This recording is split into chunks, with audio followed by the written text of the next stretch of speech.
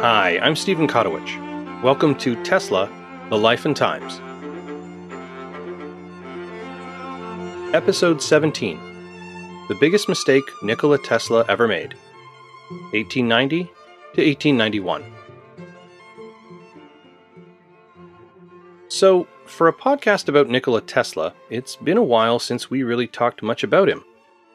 When last we left Tesla, he was relaxing in that monastery back in Croatia. I think it's high time we roused him from his vacation.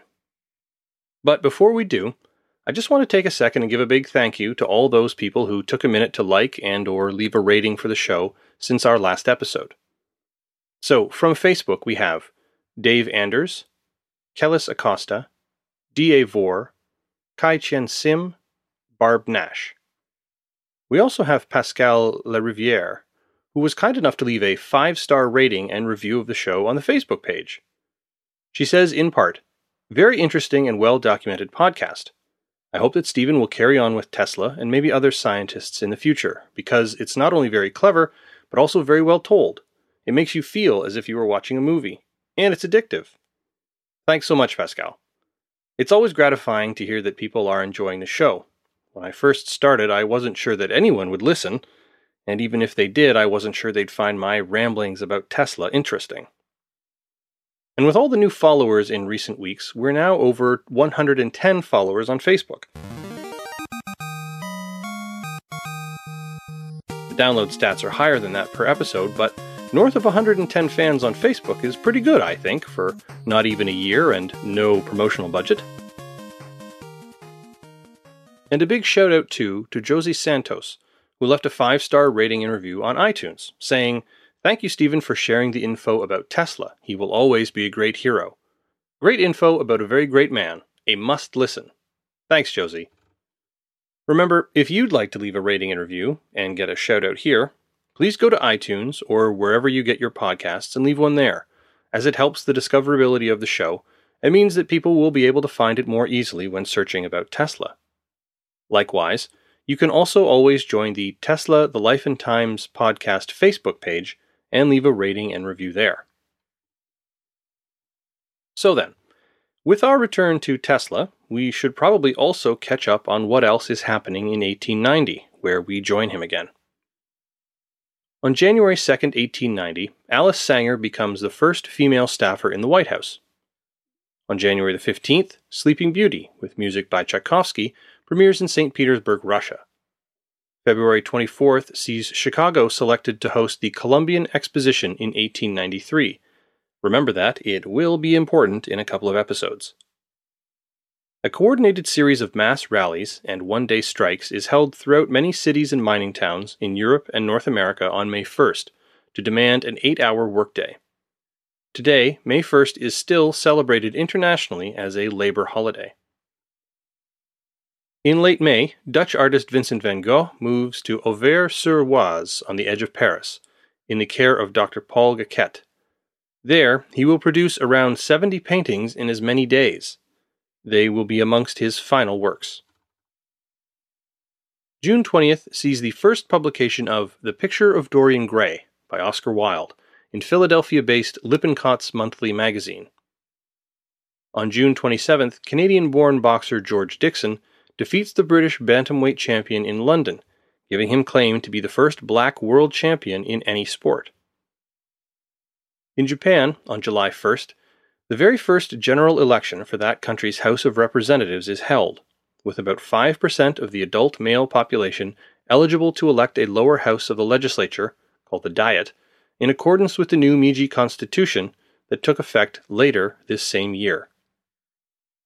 Also in July, Idaho and Wyoming are admitted as the 43rd and 44th U.S. states. Your fun fact for today: on July 14, 1890, we have the first recorded description in print of lime green as a color. What color exactly people thought limes were before this remains an historical mystery. In November, at West Point, New York, the United States Navy defeats the United States Army 24-0 in the first Army-Navy game of college football. And in England, Scotland Yard, headquarters of the Metropolitan Police Service, moves to a building on London's Victoria Embankment near the Big Ben Clock Tower.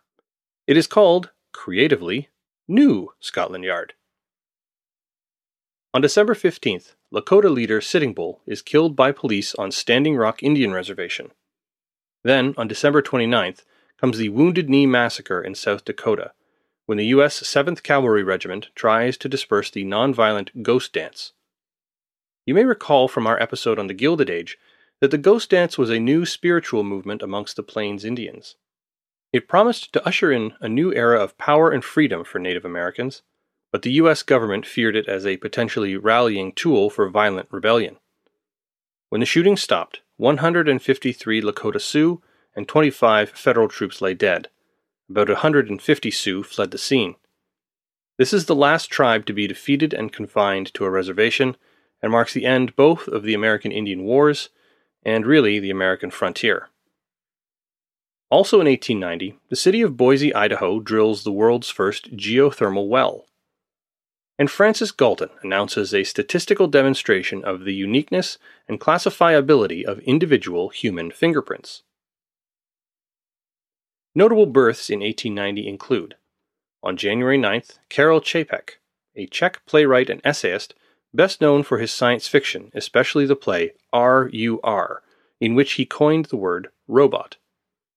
On January 19th, Élise Rivette, also known as Mother Mary Elizabeth of the Eucharist, a French Roman Catholic nun and war heroine, was born.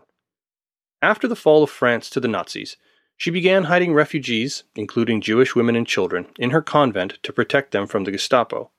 She would eventually also use her convent to store weapons and ammunition for the French resistance. On March 24, 1944, denounced to the Gestapo, she and her assistant were arrested and taken to Ravensbrück concentration camp. There, on March 30, 1945, Good Friday, she volunteered to take the place of a mother in the gas chamber. She died at age 55, only weeks before Germany's unconditional surrender. On January 28th, Robert Franklin Stroud was born. He's best remembered as the Birdman of Alcatraz. A self-taught ornithologist, he not only raised canaries in his cell, but wrote 2 books about bird diseases and made several important contributions to avian pathology, most notably a cure for the hemorrhagic septicemia family of diseases. On February 17th, Ronald Fisher, English statistician and geneticist, was born. He's been described as both, quote, a genius who almost single-handedly created the foundations for modern statistical science, and the single most important figure in 20th century statistics. Wearing his geneticist hat, he also did experimental agricultural research, leading to improved strains of staple crops, which saved millions in the 20th century from starvation. Vyacheslav Molotov, Soviet politician and diplomat, was born on March 9th. A leading figure in the Soviet government under Stalin, Molotov was the principal Soviet signatory of the Non-Aggression Pact with Nazi Germany in 1939, known as the Molotov-Ribbentrop Pact, whose most important provision was a secret agreement for the invasion of Poland and partition of its territory between Nazi Germany and the Soviet Union. His name is probably best remembered today for the Molotov cocktail, which it turns out he didn't actually have anything to do with creating. At least, not directly. It's a term coined by the Finns during the Winter War of 1939 to 1940, when the invading Soviet Air Force made extensive use of incendiaries and cluster bombs against Finnish troops and fortifications. When Molotov claimed in radio broadcasts that they weren't bombing but rather delivering food to starving Finns, the Finns started to call the air bombs Molotov breadbaskets. Soon, they responded by attacking Soviet tanks with Molotov cocktails, which they said were, quote, a drink to go with the food. Ho Chi Minh, Prime Minister and later President of North Vietnam, was born on May 19th. We think. His place of birth and date of birth are products of academic conjecture, since neither is known with any certainty. Before he came to power in Vietnam, he is known to have used between 50 and 200 different pseudonyms, which complicates matters. June 1st, Frank Morgan, the American actor best known for playing the Wizard of Oz, amongst other roles, in the movie of the same name, was born. Also born in June of that year were Stan Laurel, one half of Laurel and Hardy, and Rose Kennedy, matriarch of the American political dynasty. In August, Howard Phillips Lovecraft was born. Better known as H.P. Lovecraft, he was an American writer of horror fiction, often a branch known today as Lovecraftian or cosmic horror. He was virtually unknown in his own time, and published only in pulp magazines before he died in poverty, but he is now regarded as one of the most significant, if controversial, 20th century horror authors, having written a number of deeply influential works, including The Dunwich Horror, At the Mountains of Madness, The Shadow over Innsmouth, and what is probably the quintessential Lovecraft story, The Call of Cthulhu. And some researchers have suggested that the character of, forgive me, I'm going to struggle with this, Nyarlathotep in Lovecraft's 1920 short story of the same name was inspired by none other than Nikola Tesla. Nyarlathotep is described as a, quote, tall, swarthy man who resembles an ancient Egyptian pharaoh. In a letter to a friend, Lovecraft outlined the nightmare that inspired Nyarlathotep, further describing him as, quote, a kind of itinerant showman or lecturer who held forth in public halls and aroused widespread fear and discussion with his exhibitions. These exhibitions consisted of two parts. First, a horrible, possibly prophetic cinema reel, and later, some extraordinary experiments with scientific and electrical apparatus. I seemed to remember that persons had whispered to me in awe of his horrors and warned me not to go near him. We'll be talking about one of Tesla's most famous public demonstrations in our next episode. Perhaps an account of it buried itself in Lovecraft's memory somewhere and popped back out as part of this nightmare. In any event, we'll have much more to say about Tesla's various incarnations as a pop culture icon, in everything from fiction to TV shows, and even to the old Fleischman Superman cartoon serials, in a later episode of the podcast. Stay tuned. Colonel Harlan Sanders was born on September 9, 1890. Yes, that Colonel Sanders, the one who founded Kentucky Fried Chicken, and whose image continues to be the main logo of the chain. Sanders perfected his secret recipe and his patented method of cooking chicken in a pressure fryer during the Depression. He would open the first Kentucky Fried Chicken franchise in, of all places, Utah in 1952. I hated the Colonel with his wee, beady eyes and that smug look on his face. Oh, you're gonna buy my chicken, oh! Sanders wasn't a military colonel. Rather, he was what is known as a Kentucky colonel, an honorary title bestowed by the state of Kentucky in recognition of noteworthy accomplishments and outstanding service to a community, the state, or the nation. However, once he was so honored, Sanders began referring to himself as Colonel. His friends and colleagues went along with the title at first as a joke, but later in earnest. Committed to his brand, for the last 20 years of his life, Sanders always appeared in a white suit and string tie, and bleached his mustache and goatee to match his white hair.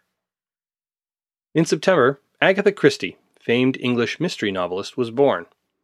In October were born Groucho Marx, the American comedian, Dwight D. Eisenhower, U.S. General, Supreme Allied Commander in Europe during World War II, and 34th President of the United States, and Michael Collins, Irish revolutionary, soldier, and politician who was a leading figure in the early 20th century Irish struggle for independence. Charles de Gaulle, future President of France, was born in November. Fritz Lang, German-Austrian filmmaker, screenwriter, and actor, was born December 5th. If you've never seen his 1927 science fiction masterpiece Metropolis, do yourself a favor and do so right away. Seriously, pause the podcast and go watch it right now. We'll wait. And on December 25th, believe it or not, Robert Ripley, American collector of odd facts, was born. Notable deaths in 1890 include Joseph Merrick, the Elephant Man, who died in April. Henri Nestle, Swiss confectioner and the founder of the Nestle Company, who died in July. Vincent van Gogh dies on July 29th, 2 days after being shot in the stomach. His cause of death is usually billed as suicide. Van Gogh had a troubled history with his mental health. You've probably all heard that bit about him slicing off part of his own ear. And the cause of his melancholy has been attributed over the years to everything from bipolar disorder to temporal lobe epilepsy with bouts of depression, and even to the blood disorder porphyria. While it's entirely possible that Van Gogh killed himself, and is perhaps even probable, in 2011, authors Stephen Knifey and Greg White-Smith published a biography, Van Gogh, The Life, in which they challenged the conventional account of the artist's death. In the book, they argue that it was unlikely for Van Gogh to have killed himself, noting the upbeat disposition of the paintings he created immediately preceding his death. Furthermore, in private correspondence, Van Gogh described suicide as sinful and immoral. The authors also question how Van Gogh could have traveled the mile-long distance between the wheat field and the inn after sustaining a fatal stomach wound, how Van Gogh could have obtained a gun despite his well-known mental health problems, and why Van Gogh's painting gear was never found by the police. Knifey and Smith developed an alternative hypothesis in which Van Gogh did not commit suicide, but rather was a possible victim of accidental manslaughter at the hands of some local youth he knew and had been drinking with that day. While we'll probably never know what actually happened, their argument and evidence strikes me as compelling. Of course, on August 6th, at Auburn Prison in New York, William Kemmler became the first person to be executed in the electric chair. And finally, near the end of the year, Heinrich Schliemann, German archaeologist and discoverer of the fabled city of Troy, dies at age 68. He was an advocate of the historic authenticity of places mentioned in the works of Homer. His discovery of the remains of Troy, as well as Mycenaean sites Mycenae and Tiryns, lent weight to the idea that Homer's Iliad reflects historical events. Now then, as they used to say in the old radio serials, "When last we left our hero..."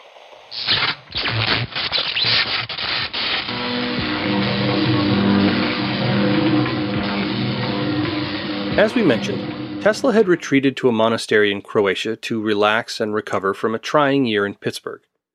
He'd made his way to Croatia after a trip to Paris as a member of the delegation from the American Institute of Electrical Engineers to the Congrès International des Électriciens. While there, Tesla witnessed a demonstration lecture of vibrating diaphragms by the young Norwegian physicist Wilhelm Birkins. It's likely that Birkins introduced Tesla to Heinrich Hertz's discovery of electromagnetic waves. After the frustrations of his time with Westinghouse, Tesla found Hertz's discovery, quote, like ever so many refreshing berries found on the road by a weary wanderer. When he returned to New York, he went to work in a new laboratory at 175 Grand Street. This lab consisted of one room divided by partitions. Tesla's backer, Brown, complained that the space was too small for the work that he thought ought to be done. There, Tesla would begin work on high-frequency apparatus, wireless transmission, and theories on the relationship between electromagnetic radiation and light. When Tesla returned to Manhattan, he was the picture of European elegance, a tall, slender man in the prime of life, impeccably dressed in the finest hand-tailored Parisian styles, right down to a cane, spats, and soft leather shoes. His newfound wealth allowed him to indulge his habit, doubtless driven by his obsessive-compulsive issues and noted germophobia, of throwing away his fine kid leather gloves and silk handkerchiefs after only a single week's use. While such behavior was likely compelled by his mental health challenges, the extravagant wasting of money was to be a recurrent theme in Tesla's life from this point forward. Case in point, after his sojourn in Pittsburgh, Tesla had come to enjoy the convenience and amenities that came with life in a luxury hotel. So, after inspecting numerous Manhattan venues, he elected to live in the Astor House, New York's first luxury hotel, located at Broadway and Vesey, conveniently near his lab. For the rest of his life, Tesla would never again live anywhere but in a hotel. He began to dine nightly at Delmonico's at 5th Avenue and 26th Street, at that time the most famous restaurant in America, serving only the finest in French cuisine and wines. Tesla was, once again, our Parisian. The staff quickly came to understand Tesla's particular needs. His table, always reserved for him, was to be equipped with a stack of 18 pristine napkins. Tesla used them to wipe off each piece of silverware, china, and crystal stemware before using them, and would then drop the napkin to the floor to be scooped and removed by the staff. Another expression of his germophobia. Despite the fancy clothes and the expensive meals, Tesla remained dedicated to his electric dreams and still worked 7 days a week in his laboratory, working through the night when distractions could be minimized and concentration completely focused, and returning to the Astor House in the wee hours for 5 hours rest, reportedly only 2 of which were actually spent sleeping. To help with the experiments at Grand Street, Tesla assembled a small team of craftsmen.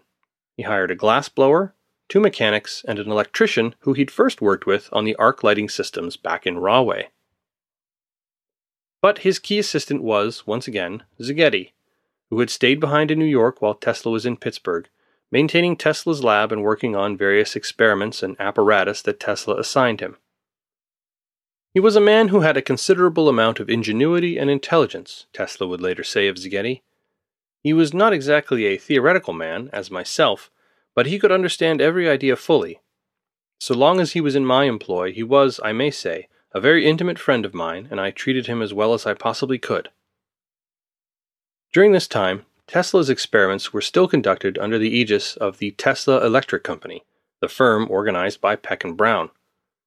In March and April 1890, Tesla filed 3 additional patents on AC motors and assigned them to this company. They were to be the last patents he assigned to the company. Peck fell ill and moved to Asheville, North Carolina, in the hopes of regaining his health. He died in the summer of 1890. Although Tesla continued to consult Brown over the next few years, Brown could not provide the shrewd business judgment that Peck had contributed to Tesla's early success with the AC motor. And though he couldn't know it, Tesla was entering into a period when he could have used Peck's sound financial advice, perhaps more than ever. A second tragedy followed close on this one's heels. Anthony Szigeti also died in the summer of 1890, while still a young man. Tesla wrote home, telling his Uncle Pajo, "I feel alienated, and it is difficult for me to adapt to the American lifestyle." In his letters home, we get another curious insight into the family life of Nikola Tesla. He wrote almost entirely to his sister's husbands, all of whom were priests. "Somehow it is hard to correspond with the ladies," Tesla would confess in a letter to his Uncle Pajo. Tesla sent money home to his mother and his sisters, and even some of his cousins, often in sums of 150 fortins, which was equivalent to 6 months' salary back in Croatia and Serbia. And in reply, his sisters would write back and ask Nikola to send a more personal letter too from, as they said, the only brother that we have. When deciding what area of electrical research to pursue next, Tesla saw 3 possibilities: high voltages, high currents, or high frequencies. He settled on high frequencies, as it was the least explored. He saw in high frequencies the potential to make a contribution not only to technology, but also to theoretical science. What better work could one do, asked Tesla, than inventing methods and devising means for enabling scientific men to push investigation far out into these practically unknown regions? In fact, Tesla had been curious about high frequencies for some time. Prior to going to Pittsburgh in 1888, he had started thinking about how to run his motors on the existing Westinghouse circuits, which, as you'll recall from episode 12, used 133-cycle single-phase alternating current. He also wanted to increase the speed of his own motors. To address the 2 issues, Tesla designed a new AC generator. He increased the number of poles in the stator from 4 to 24, which meant an increased speed of the alternator. This new generator would end up generating currents at 2,000 cycles per second. But by the time he opened a shop on Grand Street, Tesla wondered whether it was possible to generate currents with a frequency of up to 20,000 cycles per second. He built several alternators with hundreds of electromagnets in their rotor and stator, carefully trying to balance the design to get the maximum cycles while also minimizing the waste heat generated in the iron or steel cores, likening his struggle to that of Odysseus trying to thread his way between the monsters Scylla and Charybdis. Tesla's first patent for a high-frequency generator was as a method for powering arc lights. During the 1890s, arc lights, widely used for street and factory lighting, were only run on DC current, because when run on AC current, they created an annoying sizzling sound proportional to the frequency of the alternating current. Tesla discovered, however, that when run on high frequency, the sizzle moved beyond the range of human hearing, making AC power feasible for arc lights at last. His next invention was probably his most famous, and the one that still bears his name, the Tesla coil. Tesla was among the first people, if not the first, in North America to replicate the experiments of Hertz that he had first encountered in Paris. Hertz had conducted experiments proving the existence of electromagnetic waves that moved through space. Using an induction coil, Hertz demonstrated that whenever sparks, which are a sudden rush of electric current, were produced at his induction coil, he could also detect sparks elsewhere in his laboratory using a copper loop with a spark gap. Sparks would leap across the gap seemingly from nowhere, and when not connected to any power source. This was only possible if the electromagnetic field from the induction coil moved through space. But Tesla was unhappy with the apparatus Hertz had used, and decided to construct his own refined design. Hooking up Hertz's device to his high-frequency generator, Tesla was able to ramp up the cycles from the few hundred Hertz used into the tens of thousands of cycles per second. Given the increases of heat, traditional insulating materials like paraffin wax would simply melt. As a solution, Tesla did away with insulating in favor of an air gap that acted as insulation between the primary and secondary coils.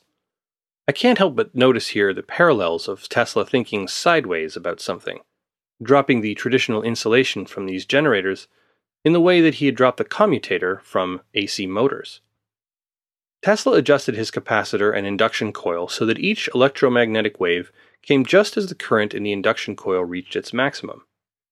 In doing so, Tesla was taking advantage of the principle of resonance, that one portion of the circuit would reinforce another and boost the output. By creating resonance, Tesla was soon able to produce a current that alternated up to 30,000 times per second. Fascinated with how resonance could create such powerful effects, Tesla looked for other places where he could take advantage of resonance, and it quickly became the new ideal guiding his efforts with high-frequency phenomenon. Tesla called this invention his oscillating transformer, but as it came to be widely used by other investigators, it also became known as the Tesla coil. The oscillating transformer was a fundamental component of much of Tesla's later work on wireless power, and he felt that it was one of his greatest discoveries. As he recalled later, quote, "When in 1900 I obtained powerful discharges of 100 feet and flashed a current around the globe, I was reminded of the first tiny spark I observed in my Grand Street laboratory and was thrilled by sensations akin to those I felt when I discovered the rotating magnetic field." In using his high-frequency generator and his oscillating transformer together, Tesla soon learned about the physiological effects of high-frequency currents, effects he would later use to dazzle crowds the world over. Early on in his experiments, Tesla accidentally touched the terminals of an oscillating transformer and the high-frequency current passed through his body. Now, Tesla was normally very careful about what he touched in his lab when current was live, to the point where he would routinely keep one hand in a pocket during tests just in case he should come in contact with a live component. Electricity always follows the path of least resistance, meaning it takes the shortest route out of your body. One hand in a pocket would prevent the current from taking the shortcut across Tesla's chest and through the heart on its way out his other hand. The heart, of course, is in its own way a finely tuned electrical machine, and you don't want to be messing around with the volts and amps that keep it running. But much to Tesla's surprise, he wasn't injured by this encounter. He realized that the secondary coil he came in contact with had a high voltage but a small amperage. Tesla concluded in February 1891 that, quote, "The higher the frequency, the greater the amount of electrical energy which may be passed through the body without serious discomfort. Please don't try this at home." As we understand today, currents that are in the radio frequency range, that is, from around 20,000 oscillations per second, or 20 kilohertz, to around 300 billion oscillations per second, 300 gigahertz, actually travel along the skin and don't harm nerves or internal organs during short exposure. It was this skin effect phenomenon that Tesla was to use to great effect in his public demonstrations of alternating current, in which he would always emphasize its safety over DC current. He would grasp one end of a terminal of his high-frequency apparatus and take tens of thousands of volts through his body, enough energy to brilliantly illuminate a light bulb held in his other hand. It was the way that he was able to step through cascades of electrical arcs without injury, See David Bowie's entrance as Tesla in the Christopher Nolan film The Prestige for a good illustration of this. I'll put a link on the show's website at teslapodcast.com. And how Tesla was able to surround himself with an electrical nimbus like tongues of fire during demonstrations. Again, I'll include a drawing from a magazine report of Tesla's demonstrations. As Tesla began playing around more with his oscillating transformer, he began to replicate experiments with what are called Geissler tubes, a forerunner of today's neon lights. These experiments used electric sparks to render gases incandescent. What Tesla noticed first was a phenomenon called Jacob's ladder. When he placed two Geissler bulbs connected to his oscillating transformer close together, the spark jumped between them at the point where the gap between the bulbs was the smallest, and then climbed up the sides of the spheres, extinguishing itself at the top and starting over again at the narrowest gap. You've surely seen this phenomenon used in, say, Dr. Frankenstein's laboratory or any B-movie description of a mad scientist's lab. But Tesla noticed something unusual. When the spark between the bulbs reached the top of its climb and was extinguished, the Geissler tubes lying nearby lit up and then extinguished in unison with that spark. He also noticed that the tubes didn't light up when they were at right angles to the induction coil. They had to be in parallel with the terminals and the spark. This suggested to Tesla that the tubes were lit up as a result of the electric field produced by the spark, not by the electromagnetic waves. If waves were causing the tubes to glow, he reasoned, then the position wouldn't have mattered. Tesla repeated the experiment with vacuum tubes without any electrodes and was amazed to find that these too became illuminated. This led Tesla, not for the last time, to decide that a major and widely held scientific theory was wrong and that he, Tesla, was right. His experiments with Geissler tubes made Tesla believe that the findings of Hertz and Maxwell about the nature of electromagnetic waves were in error, and that it was what he called electrostatic thrusts, not Hertzian waves, that caused the tubes to glow. I mention this because, while Tesla was ultimately proved wrong, it shows just how certain of his own findings, and dismissive of counter-argument, Tesla could be when he was convinced he was in the right.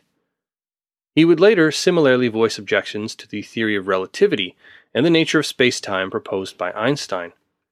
His rejection of electromagnetic waves was the first hint that Tesla would spend much of his career making himself an outsider to the scientific consensus and establishment. The kind of maverick style and faith in his own insights that served him so well in the radical break that was his leap to an AC motor that did away with the commutator would later betray him as he strayed farther and farther from the advancing science of his day. But I'm getting ahead of myself. The first thing Tesla did with this newfound method for powering Geissler tubes was to set up a surprise demonstration. During one of his not infrequent all-night work sessions, Tesla sent his men out at 3 a.m. to get something to eat. When they returned, they found him standing in the middle of the laboratory, holding a long glass tube in each hand. Neither tube was connected to anything. If my theory is correct, Tesla told them, when the switch is thrown, these tubes will become swords of fire. He then ordered the room darkened, the switch thrown, and instantly the glass tubes lit up.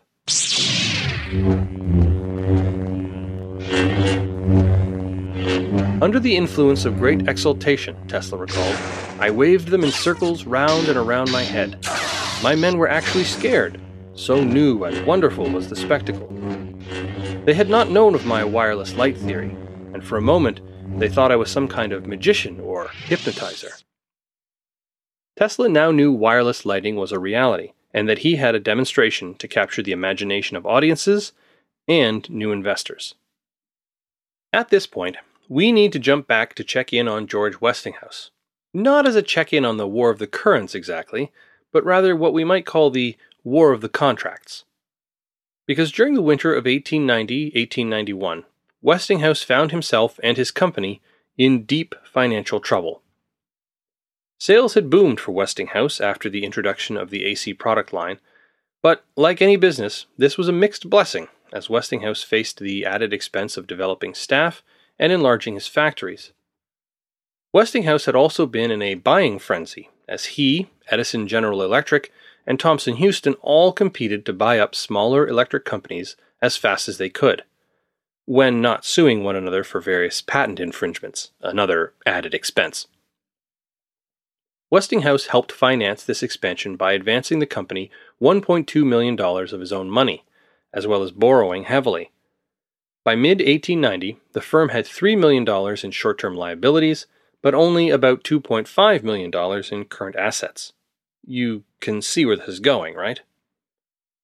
In November 1890, a major London brokerage house, Baring Brothers, which the New York Times called, quote, the greatest banking house of all the world, a firm whose business connections have extended for a century or more to the uttermost limits of the habitable globe, whose signature has stood always and everywhere for an absolute guarantee, collapsed. This was sensational beyond anything that Wall Street had even suspected or dreamed of, the Times continued. One financial writer went farther still. If the solvency of the Bank of England had been questioned, it could not carry a more severe shock. In another echo of the Gilded Age in our own era, the American banks of the Gilded Age, while appearing solid and enduring on the face of things, were actually, quote, flimsy financial structures, liable to collapse under the slightest economic ill wind. One need only to think back about 10 years to the global financial panic and Great Recession caused by the U.S. subprime mortgage crisis to understand what things were like. However, in this era of pre-Keynesian laissez-faire economics, with effectively no meaningful bank legislation, no deposit insurance for investors, and a government that wasn't about to bail out a too-big-to-fail bank, the economy was in even more peril. Anticipating a panicked run on the banks as investors sought to withdraw their holdings, Westinghouse's creditors called in their loans. The Westinghouse Company was forced into receivership, and George Westinghouse struggled for the next 2 years to save the company. Westinghouse Electric stock, originally valued at $50, plummeted to $13 a share. Not getting any help from Pittsburgh bankers, Westinghouse eventually found backers on Wall Street who set about reorganizing the company. According to O'Neill's biography of Tesla, Prodigal Genius, the investor insisted that if Westinghouse wanted to retain control of his company, he would have to terminate Tesla's contract, which called for royalty payments of $2.50 per horsepower for each motor installed. O'Neill claimed that the investors insisted on terminating the contract to avoid paying Tesla millions of dollars in royalties, and that this money would have helped support much of Tesla's subsequent research. However, viewed from the perspective of early 1891, it's unlikely that Tesla's royalty payments would have been a major cost for the company. Based on the terms of the 1888 contract between Tesla, Peck, and Brown, Westinghouse would have paid about $105,000 in royalties by 1891, with Tesla receiving about $47,000 of that. Because there were only a handful of AC power systems that could employ Tesla's motors, Westinghouse had sold very few and had probably not paid any significant royalties prior to 1891. Remember, at this point, the Westinghouse engineers had not yet solved the technical difficulties related to Tesla's motor designs, so no one had any reason to worry that Tesla's royalty payments might amount to millions of dollars. Tesla's motor did prove to be a commercial success when they sorted out the issue by the late 1890s, but there was no way to anticipate that in early 1891. More likely, the investors insisted that Westinghouse cancel the contract with Tesla because they wanted to rein in George Westinghouse, and not from fear that Tesla's royalties would run into the millions. As one Pittsburgh banker, who later refused to bail out Westinghouse, complained, quote, Mr. Westinghouse wastes so much on experimentation and pays so liberally for whatever he wishes in the way of service and patent rights that we are taking a pretty large risk if we give him a free hand with the fund he has asked us to raise. We ought to at least know what he is doing with our money. At the same time, the investment committee wanted more say in the affairs of the reorganized Westinghouse Company, seeing Westinghouse as, quote, a bright and fertile mechanic who lacked an understanding of high finance and who had to be sidelined for his own good and that of his company. Reluctantly, then, Westinghouse went to Tesla and asked him to give up the contract and help him retain control of the company. No one knows for sure exactly what happened between the men. Mark Seifer, in his Tesla biography Wizard, suggests that Westinghouse made a tacit commitment to Tesla that he would get the company to resume work on adapting the AC motor if Tesla struck out the $2.50 per watt royalty clause in the contract. But O'Neill, who claimed Tesla was his direct source, recounts the exchange between Westinghouse and Tesla in this way. "Your decision," said the Pittsburgh magnate, "determines the fate of the Westinghouse Company. Suppose I should refuse to give up my contract, what would you do then?" "In that event, you would have to deal with the bankers, for I would no longer have any power in the situation," Westinghouse replied. "And if I give up the contract, you will save your company and retain control so that you can proceed with your plans to give my polyphase system to the world?" "I believe your polyphase system is the greatest discovery in the field of electricity," Westinghouse explained. "It was my efforts to give it to the world that brought on the present difficulty, but I intend to continue, no matter what happens, to proceed with my original plans to put the country on an alternating current basis." "Mr. Westinghouse," said Tesla, drawing himself up to his full height of 6 feet 2 inches, and beaming down on the Pittsburgh magnate, who was himself a big man, "you have been my friend, you believed in me when others had no faith. You were brave enough to go ahead and pay me when others lacked courage. You supported me when even your own engineers lacked vision to see the big things ahead of you that I saw. You have stood by me as a friend. The benefits that will come to civilization from my polyphase system mean more to me than the money involved. Mr. Westinghouse, you will save your company so that you can develop my inventions. Here is your contract, and here is my contract. I will tear both of them to pieces, and you will no longer have any troubles from my royalties. Is that sufficient?" A grand flourish, to be sure, and a show of loyalty to Westinghouse. But was Tesla's selflessness really all that was going on? O'Neill, recall, was trying to make Tesla out to be a Superman demigod of science, so may not be the most objective reporter when it comes to Tesla's motives. Tesla may well have been thinking about his own future in terms of who would control his patents should Westinghouse collapse or be bought out. If Tesla retained the contract, then he would be negotiating with the investors instead of Westinghouse, and they might not be so inclined to spend money to develop or promote his inventions. O'Neill suggested that Tesla preferred to continue to deal with Westinghouse on an informal basis, and trust that the Pittsburgh magnate would continue to support him in some way. And let's not forget Tesla's own pride and vanity. Tesla had a high, and ultimately correct, opinion of the historical importance of his invention. He realized that it would alter the world beneficially in measurable ways, not least of all, by replacing hundreds of thousands of hours of manual labor, which, as he saw it, would free people up for leisure and creative pursuits, free of the drudgery of labor. He knew that his system was the most efficient, that it was fundamental, and that if adopted, it would prevail. Tesla wasn't thinking in terms of a balance sheet. Instead, he assumed that if he helped Westinghouse out of his jam, that Westinghouse would somehow reciprocate. Speaking of Westinghouse many years later, Tesla said, quote, "George Westinghouse was, in my opinion, the only man on the globe who could take my alternating current system under the circumstances then existing and win the battle against prejudice and money power. He was a pioneer of imposing stature and one of the world's noblemen." Privately, however, Tesla's feelings were more mixed. He would maintain a close relationship over the decades with Westinghouse. But in his letters, there is often an undercurrent of resentment on Tesla's part, due mainly, it seems, to lack of appreciation by Westinghouse of Tesla's sacrifice and continuing contribution to the company. Tesla was also upset because the full scope of his patents became simplified, and implications arose suggesting that he merely invented an induction motor and not an entire power system. But all that was in the future.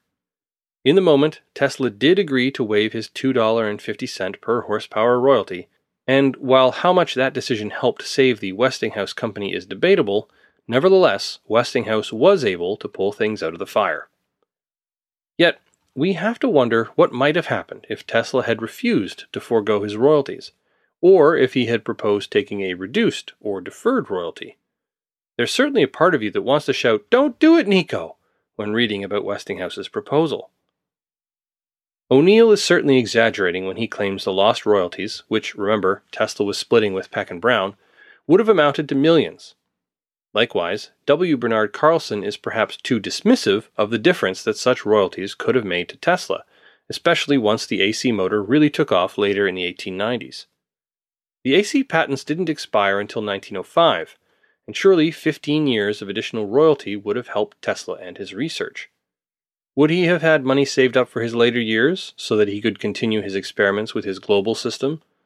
Would Tesla not have died in poverty? Or would the Westinghouse Company have indeed collapsed? As we'll see in upcoming episodes, the extra royalties might not have mattered. Tesla seemed constitutionally incapable of handling money in a responsible way. He loved the finer things in life, only the best of everything, and spent money like water. He would throw extravagant parties, give outlandish tips and bonuses to his staff, fail to monetize his inventions, instead relying on the largesse of patrons like Westinghouse, and later the Astors and the House of Morgan. There is every possibility, perhaps even probability, that Tesla would have frittered away the tens or hundreds of thousands of dollars he might have received during that 15-year window of additional royalty. Or maybe he wouldn't have. We'll simply never know. Next time, Tesla is convinced to give another lecture before the American Institute of Electrical Engineers, this time about his work with high-frequency current. While his first speech to the AIEE announced his arrival to his peers in the electrical field, this second one would announce him to the world and make him the toast of New York high society. Get ready for a show. Thanks for listening to Tesla: The Life and Times. As always, please spread the word. Recommend the show to a friend, or share a link to the latest episodes via your social media. It really does help. Please take just a minute to go to iTunes or wherever you get your podcasts and subscribe to the show and leave a rating and review like the ones I mentioned at the top of the show. As reviews come in, I'll be sure to do a shout out as a thank you. Past episodes can be found at www.teslapodcast.com. You can sign up there for our email list, you can keep up to date about the show on our Facebook page, and you can also always contact me directly via email at tesla@kotowich.com or on Twitter with the handle @OurManKotto. Thanks for listening. I'm Stephen Kotowich.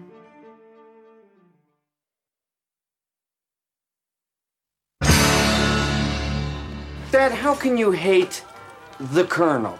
Because he puts an addictive chemical in his chicken that makes you crave it fortnightly, smart-arse! In August 2016, the Chicago Tribune claimed to have cracked Colonel Sanders' original top-secret recipe. So, if you too would like to fry up some Colonel-approved chicken, here's how you do it. Mix the following 11 herbs and spices into 2 cups of white flour. And for some reason these are all in tablespoons, so bear with me. 2/3 of a tablespoon of salt, 1/2 a tablespoon of thyme, 1/2 a tablespoon of basil, 1/3 of a tablespoon of oregano, 1 tablespoon celery salt, 1 tablespoon black pepper, preferably Tellicherry, 1 tablespoon dried mustard, 4 tablespoons paprika, 2 tablespoons garlic salt, 1 tablespoon ground ginger, 3 tablespoons white pepper. Soak chicken pieces in buttermilk overnight. Dredge once in the seasoned flour mixture, and then fry in oil at 350 degrees Fahrenheit until golden brown. Now, if you'll excuse me, I have some chicken to go make.